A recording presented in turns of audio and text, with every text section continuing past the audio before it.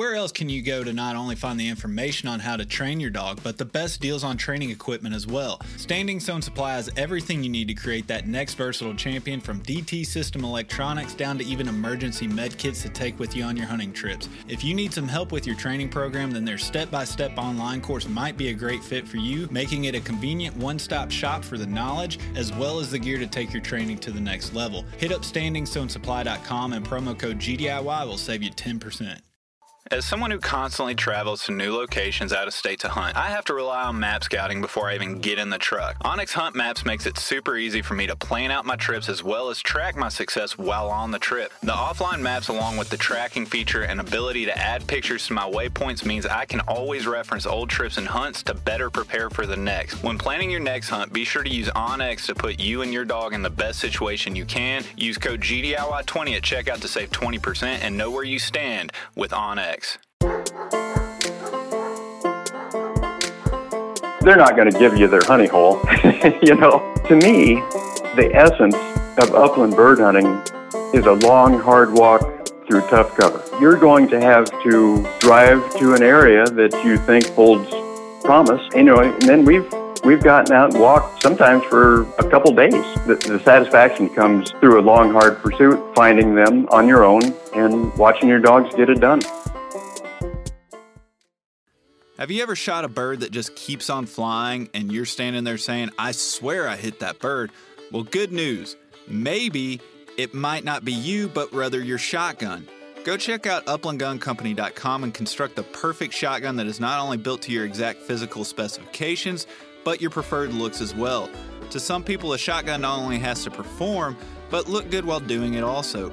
Upland Gun Company has made this process super convenient and surprisingly affordable when you consider all of the completely customizable features. Get your shotgun order submitted today so you're standing there with your dog saying fetch, rather than standing there still saying, I couldn't have missed that bird. All right, everybody, welcome back to another week of GDIY presented by Standing Stone Supply. Our guest this week is Jim Sorensen. Jim, how you doing? I'm good, thanks. So, Jim, let's go ahead and start off with the obvious. Kind of tell everybody where you're calling from and what kind of dogs you run. Okay, well, I'm calling from Ames, Iowa. I've lived here all my life. And my dogs are German short-haired pointers. Currently have two of them. Yeah, that's pretty much the dogs that I've had over the years. Gotcha. I've had a Vizsla was the first dog, and then I've had 6 short hairs, I guess, since. All right. So what made you go with the Vizsla for the first dog? Well, I was 21 years old at the time, and it was really the first pointing dog that I'd ever had, and it was, I'm 65 now. I'm trying to think back actually what inspired me to do that. It was just kind of a spur of the moment thing. I think I saw an ad, for pups, and I read a little bit about them, and, they were kind of unique and a Hungarian hunting dog. And so I purchased one, and that started the whole pointing dog thing. Mm. And one was enough to send you to the German side of things, huh? Well, when I was 21, when you're in your 20s, you're chasing girls more than birds. So yeah. I quite frankly, I never hunted that dog enough to really give it a good chance. Oh. I mean, I would get out and hunt a few times a year, but I was working full time then too, so that dog probably really didn't have the most robust hunting career. Yeah. And then, so GSPs, I mean, so when you got the Vizsla, maybe you didn't do fair by it, it is what it is, you're in your 20s. What struck your fancy about the short hairs? Was it immediately after, or was there a gap at all? No, it was immediately after. And I knew a guy, there was a friend of mine that ran short hairs, and he had a litter of pups, and it was probably more a matter of timing. Actually, at that time, is the reason I got into that dog. And then I had a good friend that also had a German short hair. And I always admired loved the coloration and everything about his dog. Mine was pretty much a liver and tick, but mostly liver. It was a very dark dog, and his was the white and liver, and that is what I really loved. So that kind of started me on short hairs, and then I purchased a dog from my buddy's supplier, and got a dog that looked pretty much like his. And that was Bo. That was the first short hair or second short hair that I'd had. And he truly was the best dog I'd had in my life up to that point. So we bred him twice and got pups from him. And, that we've stayed with that lineage ever since. Gotcha. And so, yeah, you got in the German short hair game, and then you never left it. Kind of give me a brief overview on what all you've done with dogs. I mean, you're here to talk hunting. We're going to talk the Upland Slam and all your crazy adventures, but have you done any trialing, testing, any interest in that whatsoever? Not really. The Vizsla, we trialed that dog just early on a few times, and it did all right. It finished second in a few competitions, and but yeah, that just didn't interest me, and I respect guys that do that. It's a great pursuit, but really I'm just all about hunting birds, out in the wild, fair game chase, and that's my passion. That's what you're after. And being in Iowa, you're not in a bad spot for that. So I got to ask, what's your favorite local bird to hunt there in Iowa? Well, in Iowa, it's all about pheasants. Yeah. We've got Bob Whites in southern Iowa, and just a handful of Huns, in the northern part of the state. But it's always been about pheasants, really, in Iowa. And there was a time when Iowa was the number one pheasant state, in the country, ahead of South Dakota. Yeah. But farming practices and just lack of cover because of that has made an impact, negative impact, obviously. Yeah, unfortunately, it seems like that's kind of an echo across the country for a lot of species and habitat. It's really interesting, before these episodes, I just did 2 episodes with our mutual friend Keith Marcotte, who put me in connection with you.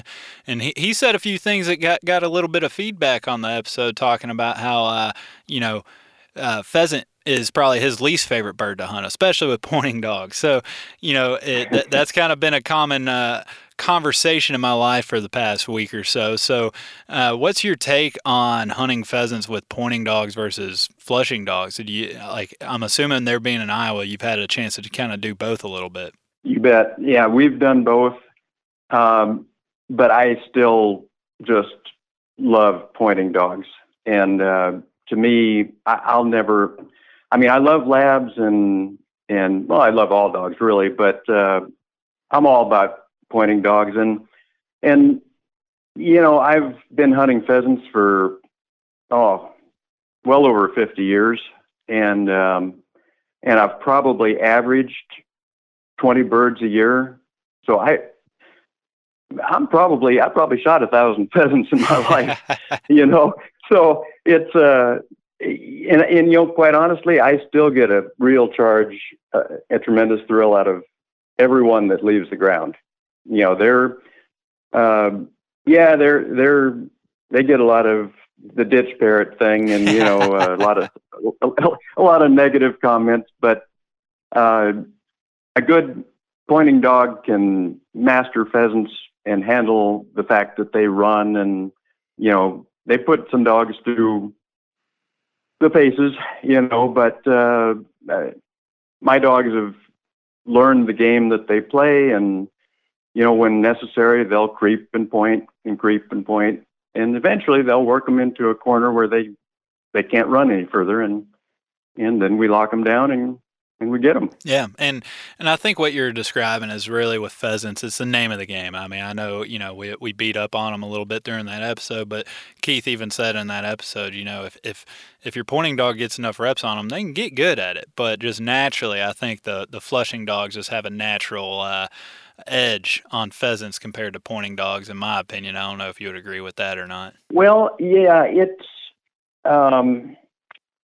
boy, that'd be a hard one for me to quite frankly. I've seen both work, and a good flusher is certainly money in the field on pheasants. There's no question about that. But there are very few pheasants that my dogs have not been able to pin down. Yeah. I mean, we shoot all the pheasants over points, and we don't have really any big problem in getting them pointed and locked down. But dogs get good at what they hunt frequently. Yeah.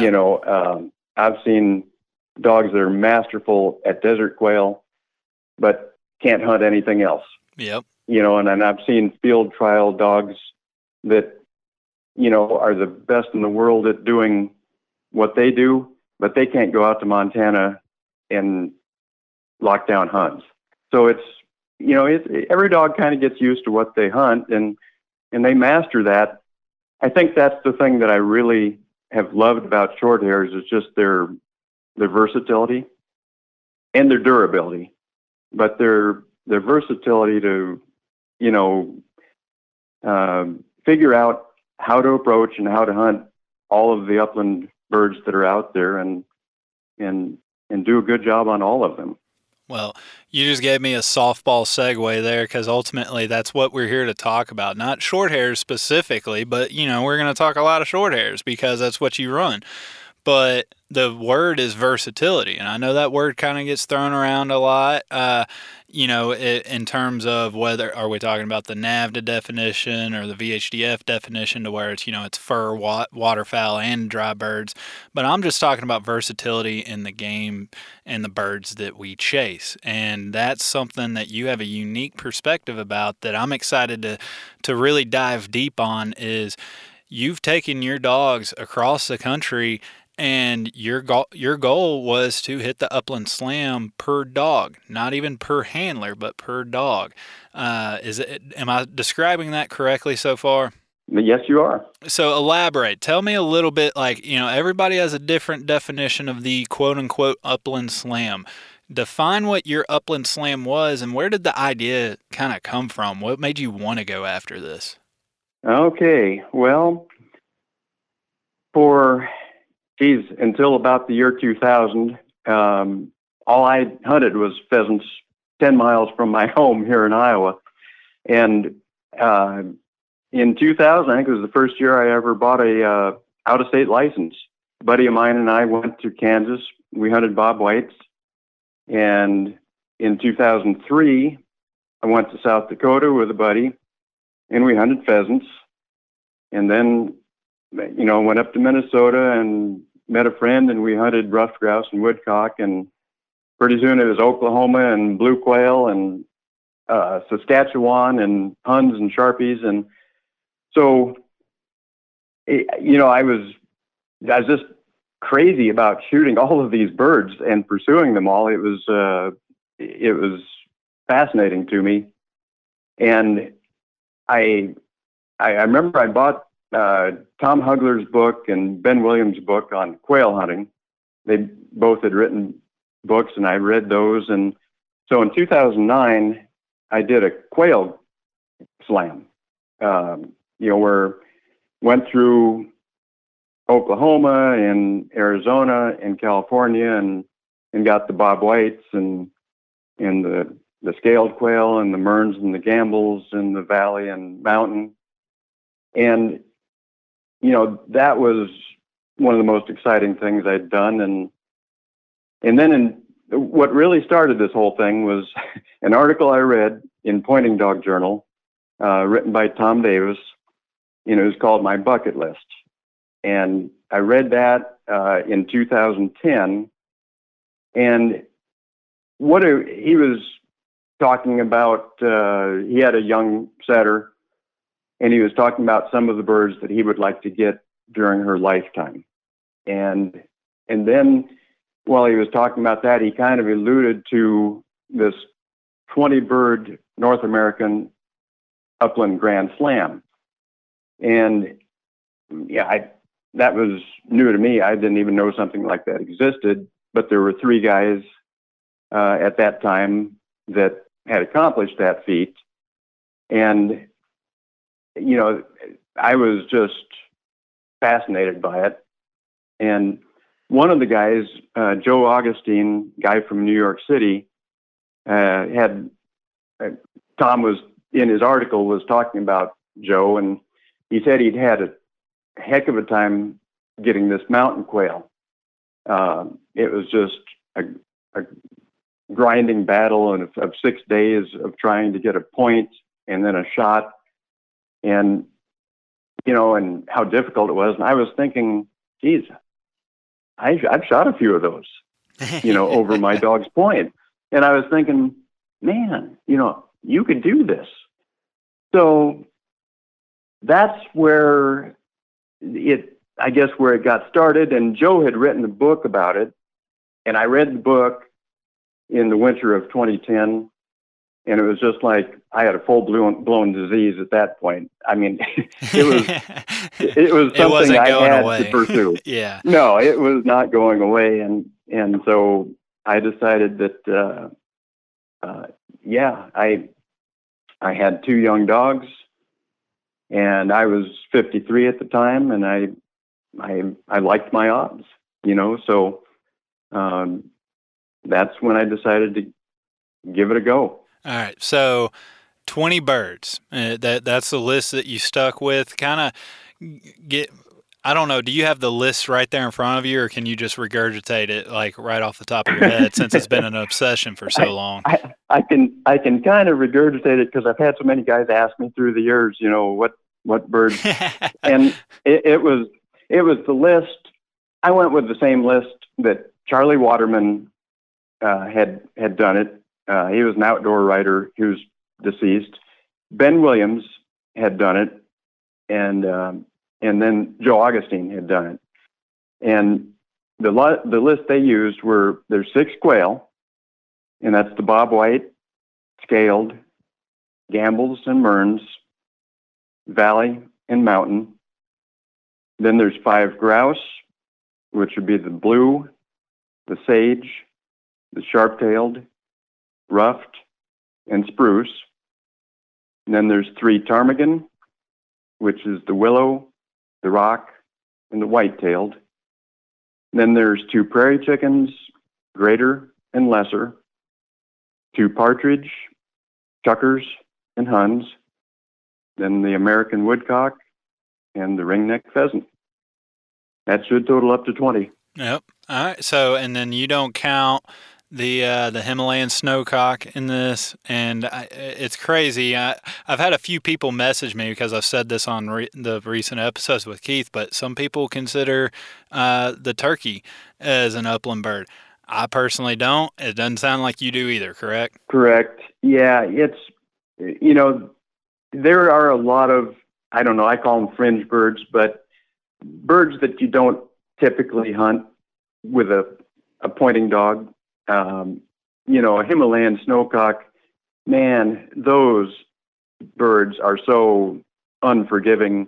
They would, I don't know if anybody has ever managed to have a dog point one of those, you know, and they're, let alone kill one. I mean, they're just impossible to get anyway. And so, no, I like the list of 20 that we have, because typically you hunt those in cover that you normally think of in upland hunting. And, yeah, you know, that's why I kind of like to, I will say the lesser prairie chicken obviously is no longer in that list because it's federally protected now. It's on the list, so it can no longer be hunted. And I've got another short hair that has 16 out of the 20 harvested right now that I want to complete the list with her, and I need to figure out what the number 20 bird's going to be because that lesser is out of the list now. So we have 19, and so I might have to call up Tom Davis and see what he thinks we ought to put in there for the the filler. Yep, the snowcock. Here we come. Yeah, well, I've heard there's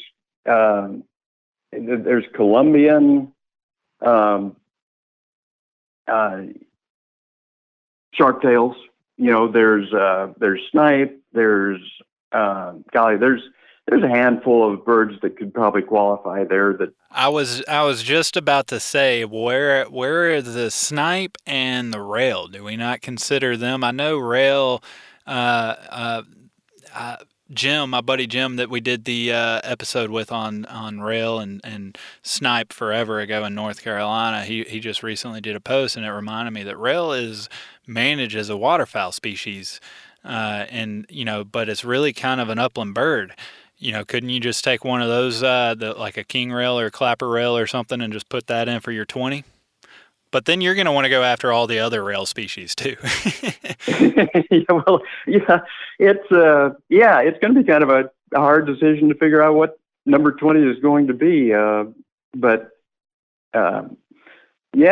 think I'm actually, Tom Davis, I keep going back to him, but he's the guy that initially got me interested in this with his article. And I've hunted with Tom a couple times since. I've got to know him. And I really respect his writing ability, and he's just a great guy, and he just knows everybody. And so, I'm going to reach out to Tom and just say, I need a little suggestion here, some guidance on that bird. Yeah. What number 20 needs to be. So I need more context. Obviously, we got a lot of ground to cover here because you've covered a lot of ground. I mean, point blank. You started off with a Bob White hunt out of state, and then you go for the Quail Slam, and then here we are. So I want to get to know, what's your thought process? What's the next step? You kind of get infected, as you put it, disease-wise with this thought and chasing the upland slam.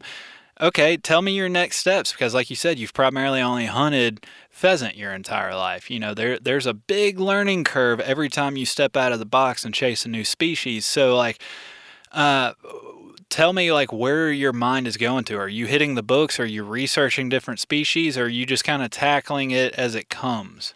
Well, hunting has been a hobby of mine since, I was, 5 years old. So I subscribed to a lot of publications. I always got Pointing Dog Journal, Shooting Sportsman, used to get Gun Dog, Grays, and then I was a member of Pheasants Forever, Quail Forever, so I get their publications.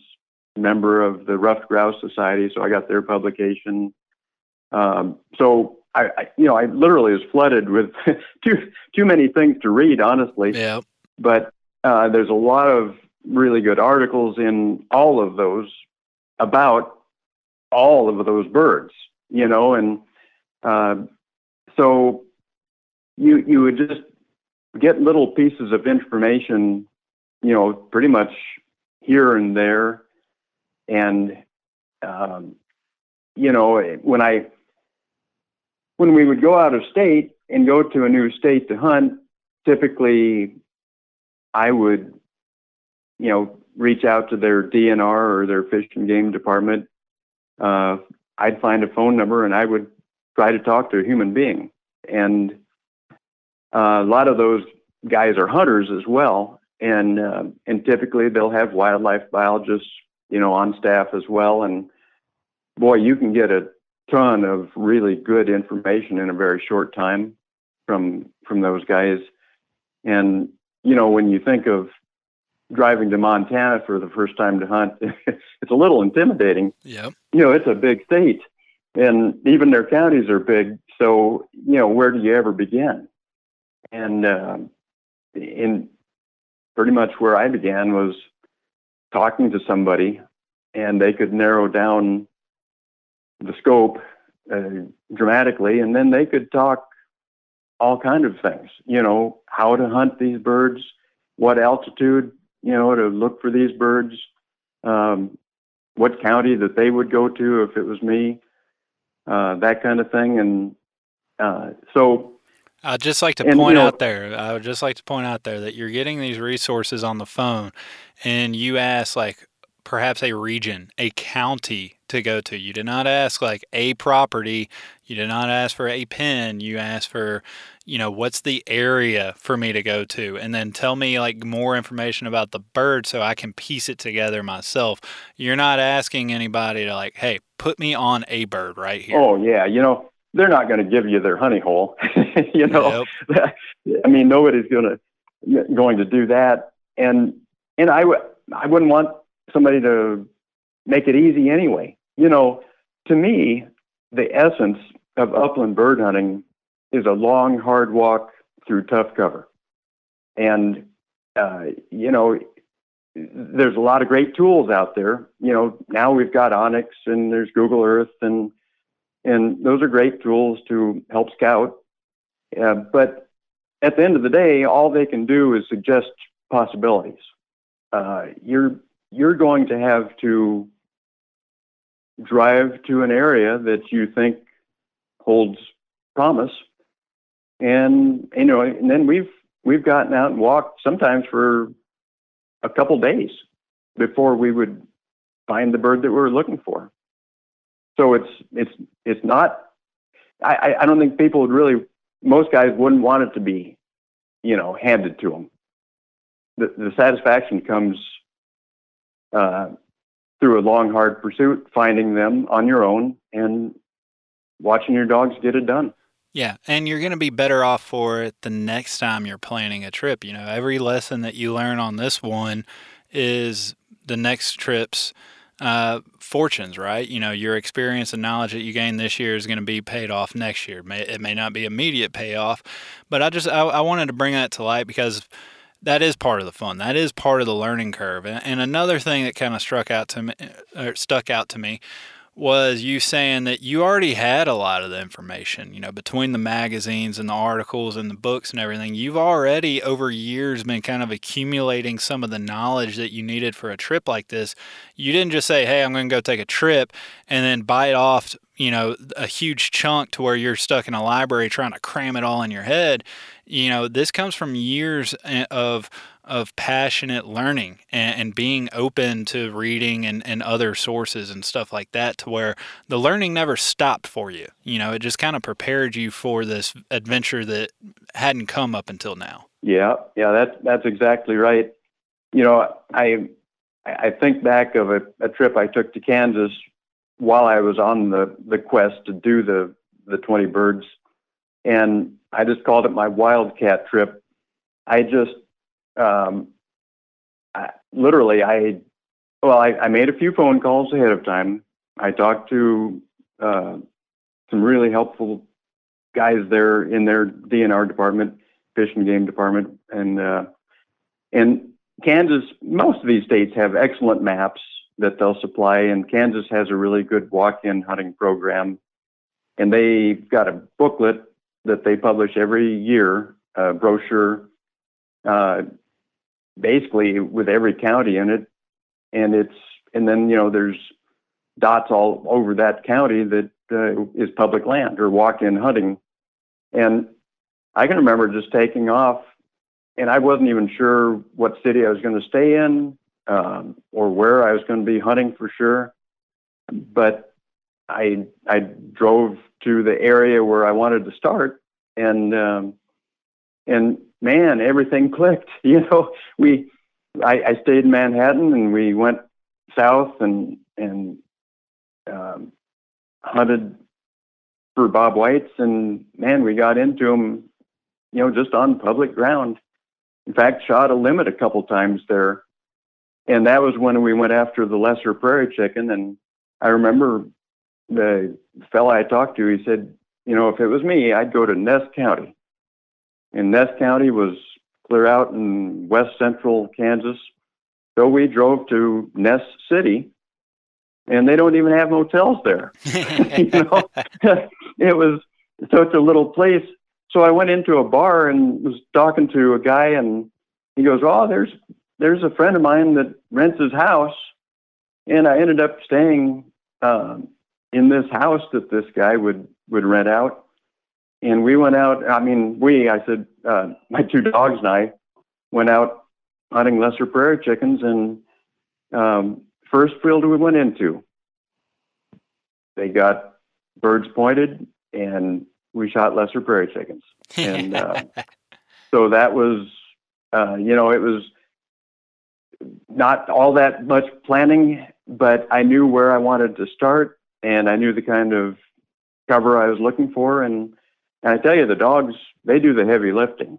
I mean, if you put them in the area and the dogs are quality dogs, they find them, and you just do the walking and let the dogs carry the heavy end. Absolutely. And let's talk about the dogs for a second, because you got this crazy idea. You said that there were 2 short hairs at the time of this idea. Is that correct? Yes. Yep. Abby and Ace were the dogs that I did this with. And Abby was 3 years old. Ace was 1 year old. And so when I started this, literally I started the first hunt with Ace was 1 day after his first birthday. So he had really not been on any wild birds yet to speak of. And Abby had already notched a bunch of birds. I mean, she'd probably harvested half a dozen different species, but I wanted to start with 0 and 0. So we cleaned the slate, and I started both dogs at 0 at that point. And the essence really of this to me was the dog has to provide a solid point, and then I have to hit the bird on the fly. And so if the dog would point and I'd miss, it wouldn't count. Or if it was a wild flush, not pointed, and I shot the bird, that didn't count. So it was all really about teamwork between man and dog. Again, with the dog carrying the heavy end. Yeah. So expand on that a little bit more. Why was it so important that it was over a point? Because, a lot of people that's another, the upland world and dog world, we're not short on debates here between people. Some people think that shooting bump birds doesn't matter. Some people, like me, myself, if my dog bumps it, I don't shoot it. You didn't say that you won't shoot it. You're just saying that it didn't count for the slam. So where was it? Give me your line of thinking on that topic. Well, I guess to me, 80% of the joy of hunting is with a dog. And for me, to watch a dog on point is one of the most exciting things on earth. I mean, I just love every second of watching dogs work. And those few seconds before a flush when a dog is on point are just some of the best seconds in life for me. And when I'm out just meat hunting or hunting with the guys, we shoot birds that flush wild, but this was, I wanted to be more of a pure accomplishment. And to me, it meant a whole lot more. It was a lot more of a challenge, I guess, to make that dog lock that bird down. And, and if it was a flash point, even if it was a point and I shot it, I still insisted on, I wouldn't count it.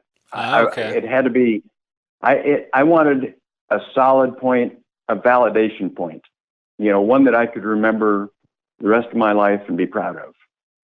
And, I think that, I'm sure that Joe Augustine operated the same way. It was all about the point and then the harvest. And I guess maybe that got it in my head in the first place. I don't know for sure if Ben Williams and Charlie Waterman did it that way, but I would assume that they did, because those guys were all about pointing dogs. Yeah, and at the end of the day, this is Jim Sorensen's trip. It doesn't matter how anybody else did it. It's just how I was just wanting to get in your head of like why set that standard. And was there any standard in regards to retrieving, or was it just the point was the main standard that you wanted to hit with your dog? It was just the point. Both of those dogs were force broke for retrieve, and they were totally different. Ace retrieved because he loved to retrieve, and Abby retrieved because she had to retrieve. There's a difference, but so all of these birds were retrieved, but that was not what I was really concerned about. It was before the flush is what I was concerned about, and that's the part that I'm just enamored with. And I love watching a good retrieve. Don't get me wrong. I mean, that's money. To knock a bird down and not find it and not have it brought back to you, that's a hollow feeling. I don't like that at all. But to me, just the art of watching a dog just work a bird, you can see their body language, and you can see it shaping up. Or sometimes it's just wham, the cone hits them and it's just instantaneous. But regardless, to me, it's a work of art, and that was very important to me. I had to have a solid point that, like I say, I could remember and be proud of. Yeah.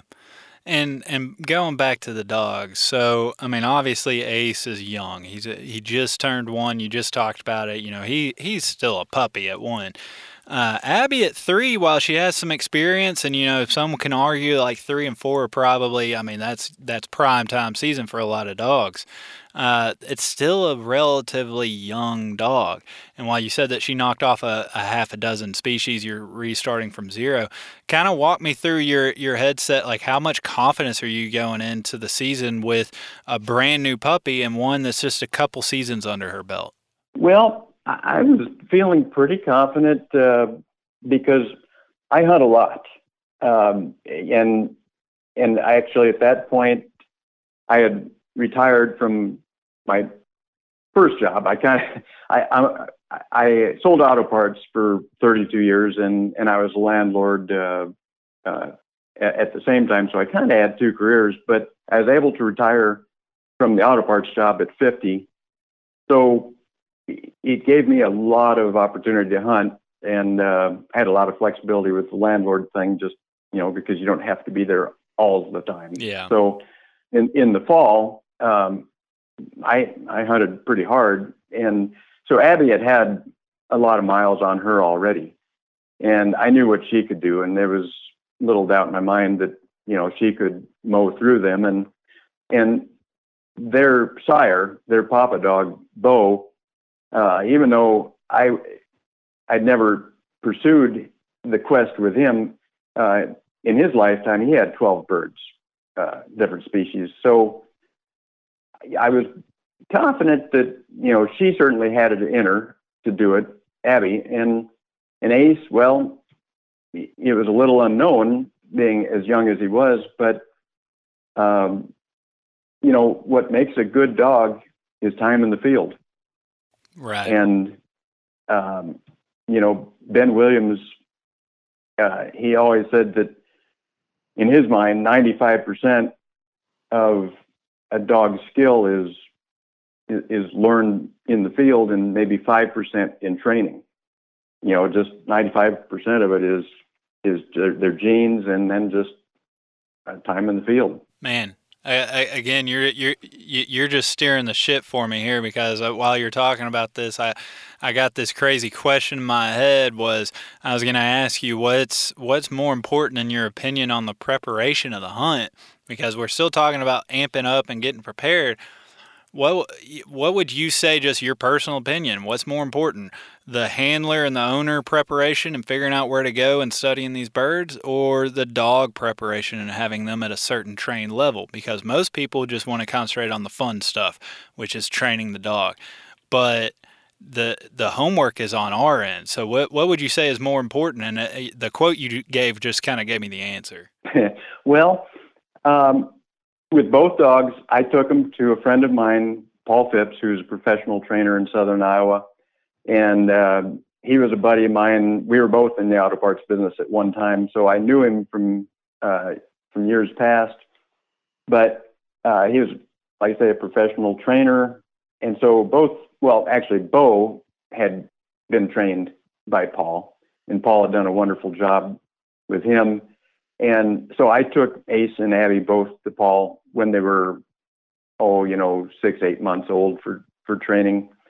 And Paul is a fabulous trainer. He would teach the field manners and just introduce them to birds and instill some confidence in a young dog.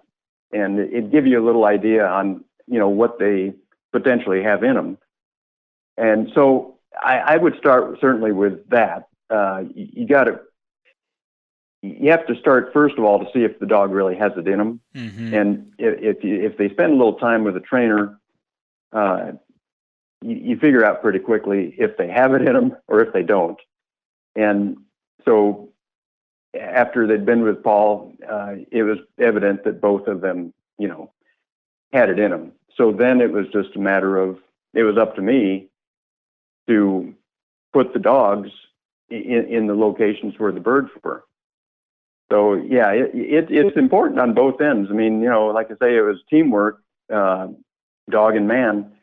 But if I could put the dogs in the right county or the right state, the right area where the birds should be, and I was willing to walk, they'd find them. I'm curious, why. I understand the pointing thing, but was it doing the slam by dog? Was that just kind of a product of opportunity to where you're going to be doing it with Abby anyway, might as well do it with Ace? Or was it just important to you, I want to do it by dog? Or did it turn into that over time? Well, what inspired me in a way to do with both dogs is the previous 3 guys that had accomplished it had only done it over one dog. And okay. That was my challenge, I guess, was to do it over 2 dogs. And then timing just worked out. We had bred Bo in 2008 and again in 2010. So I had young dogs that they had a lifetime to get this accomplished. It didn't take them a lifetime, but I knew I had time, and the dogs they'd be in their prime for a long time. So that's why that it was really a challenge for me to do it with 2 dogs.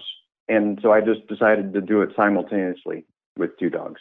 Gotcha. And now you're on your 3rd one. So spoiler alert, the first 2, you go down it. Did you get it how many seasons did it take for you to get it with Ace and Abby? It essentially took 3 seasons. Okay. Yeah, we both dogs knocked out, Abby got 19 birds in 3 seasons and Ace got 18 birds in 3 seasons. And then we had to make another trip to Alaska to close the deal. Both of them needed a rock ptarmigan, and Ace also needed a white-tailed ptarmigan. So, in a way, we saved some of the hardest ones for last. But but I pursued it hard. Like this dog Bella that has 16 out of the 20 now. She's 5.5. But I've just basically hunted. I haven't really been nose to the grindstone or, pursued it as aggressively with her. I do want to close the deal with her just for the fun of it, Yeah, and, she's there. To be able to say that I've done 3. Yeah, but yeah, if, and I think there could be hundreds of guys do this. I mean, this isn't an impossible feat by any means. It really boils down to time, a little money, the desire, and an understanding spouse. Yeah, that helps a lot. But if you have those four things, and the money is not, it's not that much money. I mean, I never kept track of what it actually costs, but I think it's doable for pretty much anybody that wants to do it, if they have a quality dog and they just have that burning desire, in their belly that they want to do it. Yeah. I mean, traveling, it is what it is. I don't count food on my trips because, you got to eat either way. You're eating at home or you're eating on the road. Like, to me, that doesn't really go into the trip cost, but gas can get a little expensive, lodging, but there's stuff that you can do to help on that. Whether you have a truck mate, somebody tagging along to help split gas, or you truck camp or something like that, or only do hotels like every few nights and, get cleaned up and shower. And, let's be honest, a bed is 10 times better than a truck bed. But, there are things that can kind of help you on the money front if you really want to do it, which kind of goes into the dedication piece you were talking about, or desire, I should say. Right. Yeah. Really, where the money was gas, of course, lodging, and out-of-state licenses, and that, essentially was it. I mean, you've got the shells and the gear and stuff, but you're going to have that anyway. Yeah. And but really, it was the fuel, the lodging, and the out-of-state licenses. And now, I did drive to Alaska twice. So, and those 2 trips to Alaska probably cost more than the whole other 18 or 17 birds combined, but, and yeah, I could have flown to Alaska, and I have flown a dog to Alaska since. In fact, Bella, my latest dog, we flew to Alaska to get her some ptarmigan. But with Abby and Ace, well, first of all, I'd never driven the Alaska highway, so I thought it would be fascinating. My wife went with me, which helped break up the trip and the dog chores and stuff. And so it was more than just a hunting trip. It was, it was spectacular beauty and a lot. But the second trip it's grueling. I mean, it was 65 hours one way. Ooh. And it was, that's a long drive. It was 5 13-hour days in a row, and 3,500 miles one way. So we were dedicated, but it was, like I say, it was spectacular driving through Canada and up through Alaska. And but that was expensive there. I mean, there was a place in the Yukon territories where gasoline, well, it's sold by the liter, but I figured it out. It was $6.75 a gallon, and that was back in 2013. So that was before the mess we're in now. But so, in fact, it took 454 gallons round trip the first time I went to Alaska, and 432 gallons the second time. All right. You can do the math. Yeah, it's a lot of gas, a lot of expense either way. Wow. So, I mean, is there anything missing? I mean, I know this episode with you has really just been kind of preparing, like what made you want to go on it and getting ready and going on it. Was there anything else that like we haven't really touched on in the preparation side of it, or the reasoning why? Boy, not that I can really think of. It just, like I say, it's not for everybody. And, you can be perfectly content to knock out a half a dozen different species in your dog's career. Or, like I said, there's no prize money awarded. Yeah. There's no Hall of Fame that, you're going to be in. To me, it was something from within, but inspired by an article that I read, and I just thought, I think I can do that. And again, I think a lot of guys could do this, or girls. A lot of gals can do this as well. So it's it's out there for anybody that really wants to do it. But I'd encourage anybody to do it. It's been one of the most exciting and gratifying things that I've really ever done in my life. And, I wrote an article that was published in Pointing Dog Journal about the quest that I did. And it was just a lot of fun things. I met a lot of interesting people and saw a lot of spectacular scenery and things that you don't see if you're sitting in your living room at home. So there's a lot of fringe benefits associated with it. Yeah, it's amazing to me how many people I've had on this podcast that have done cool trips or cool ideas and adventures based on just a book they read or an article they read or whatever, an online blog or something. It's you never know when inspiration is going to strike, and next thing you know, you're infected with a crazy idea that you just can't get out of your brain. The disease, it sets in. Well, Jim, this is going to wrap up part one with you. You hold on tight. We're going to come back. We're going to knock out part two real quick, but we're really going to dive in deep on the actual hunting and the characteristics of these birds and the trips, because obviously there's a ton to unpack and unravel in this adventure. So just hold on for a second. We'll be right back. Sounds good.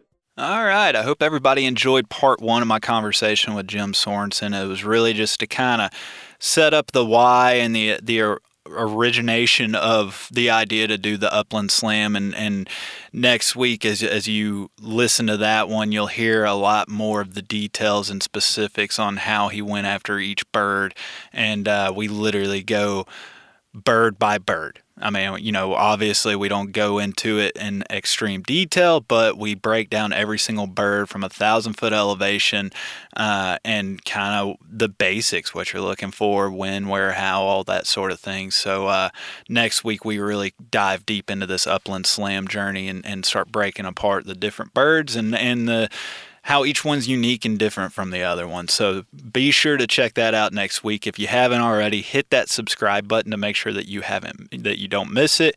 It really helps us out. Just fair warning, I'm gonna go a little longer on the housekeeping this week than what we normally do. There's a lot of announcements, a lot of new things that have been happening. You've probably heard the past couple weeks or seen on the podcast banner that we have a new title sponsor for the podcast, which is Standing Stone Supply. I'm excited to have them on and work with them, Ethan and Kat. We met a couple months ago when we went up to their place and we did the roundtable episode, and everybody really seemed to enjoy that. We got a lot of great feedback, and just getting to know them and now working together with them. I'm really excited to see how this relationship grows. Their supply store, so far everything that I've looked for pretty much they've had. Ethan is really excited to grow the supply store business. So anytime you're in the market for bumpers, leashes, anything, be sure to check them out and remember to use the code GDIY for 10% off your first purchase. 10% adds up, man. You can buy a lot of stuff and get a nice little break with 10%. So be sure to use that if you go check them out. Another organization that we're working with temporarily is Camo Inc. They're putting on the Burt County Bird Bounty in Tekamah, Nebraska. It sounds like a really fun event. It sounds like a unique, different kind of fundraiser where you can go with a big group of buddies. Everybody has their dogs. It just seems like a fun opportunity to go out there, shoot some wild birds, shoot in general, just shoot some skeet, hang out, meet some new people, and raise money for a lot of good causes. So if you haven't checked them out, it's camoinc.org. You can also find the link in the event flyer on our website as well. We'll have that posted, and I'll have the link in the show notes here. So be sure to check that out if you're looking for something else to do this season, to get out and have fun, November 3rd through the 6th in Nebraska. Check that out. We have some other stuff in the works with some other people. I'm excited to announce hopefully here soon coming down the pipe with all this change and new people that we're working with. Some of you may not appreciate hearing more ads. Well, you know what? There's an option for that. We do have an ad-free subscription option on Apple Podcasts. So if you're interested, if you really like the podcast, but it's like, man, these ads, hey, you don't want to hear them, just go sign up for that. I think it's like $2 a month, something like that. So check that out. I just wanted to throw that out there where, some people prefer doing that. That's fine. If you're interested in other stuff, we have some really nice hats on the website you can go check out at gundogityourself.com. On the hats or anything left on the merchandise sale, we still have a few t-shirts left, but they're pretty much gone. Be sure to check out our Patreon, because Patreon, there's a code to save 10% on there for anything out of our shop. We also still do discounts for policemen, firefighters, military, any first responders, stuff like that. So if you're wanting a hat, be sure to reach out to me for that code. If you're not a Patreon patron or anything like that, we'll still honor the military discount and so on. So just reach out and let me know. And again, that's a little more housekeeping than we generally like to keep. But I'm excited to bring on Standing Stone Supply Camo Ink for a little bit up until the event. But guys, check both of them out, especially the supply store. Go get all your needs. Be sure to check out StandingStoneSupply.com first. And with that being said, I'm going to wrap this up. And again, next week is part 2 with Jim Sorensen, and we will start breaking down every single species on his Upland Slam list. So if you're coming to it and coming to this and you're brand new and you don't know much about the different bird species, this one's not going to give you an in-depth look at each one, but we give you kind of a 1,000-foot elevation view of each one, and he's got all kinds of stories and everything to work in. So I'm excited for you guys to listen to that, and be sure to let me know what you think, guys. As always, reach out, good, bad, ugly, indifferent, whatever. Let me know personally on the email account, gundogityourself@gmail.com. I'm still trying to stay as responsive and timeliness in my responses to the emails, but guys, it's getting more and more. I'm doing my best. I'm trying to get back to every single person I can, but it is getting extremely more time consuming. So if you shoot me an email, don't worry, I will get back to you. It may not be today, but I will get back to you. So be sure to shoot any suggestions like that. If you want to do something just real quick and simple, always leave that rating and review on Apple Podcasts, Spotify, anywhere you listen.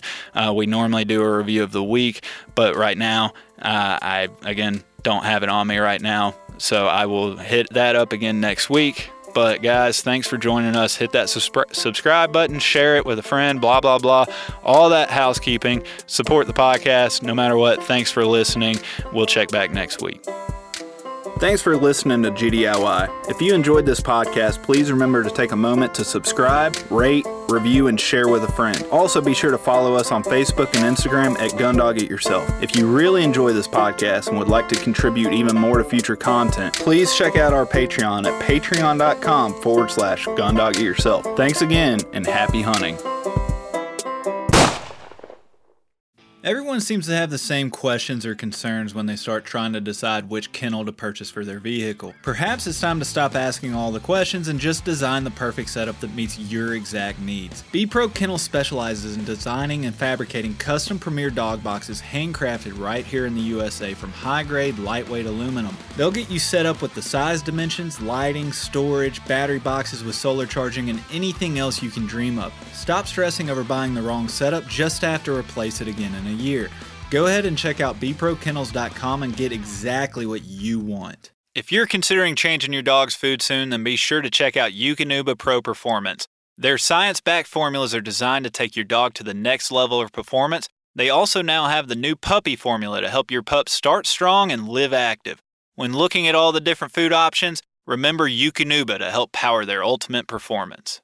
Hey, what's going on, everybody? It's Bob from Lone Ducks Gun Dog Chronicles podcast. I hope you just enjoyed the episode you just listened to. And if you did, I think you'll enjoy hopping on ours. We've got professional retriever trainers and upland bird dog trainers from across the country and world sharing their tips and tricks and great stories to help you and your dog get ready for the season. We'll see you there.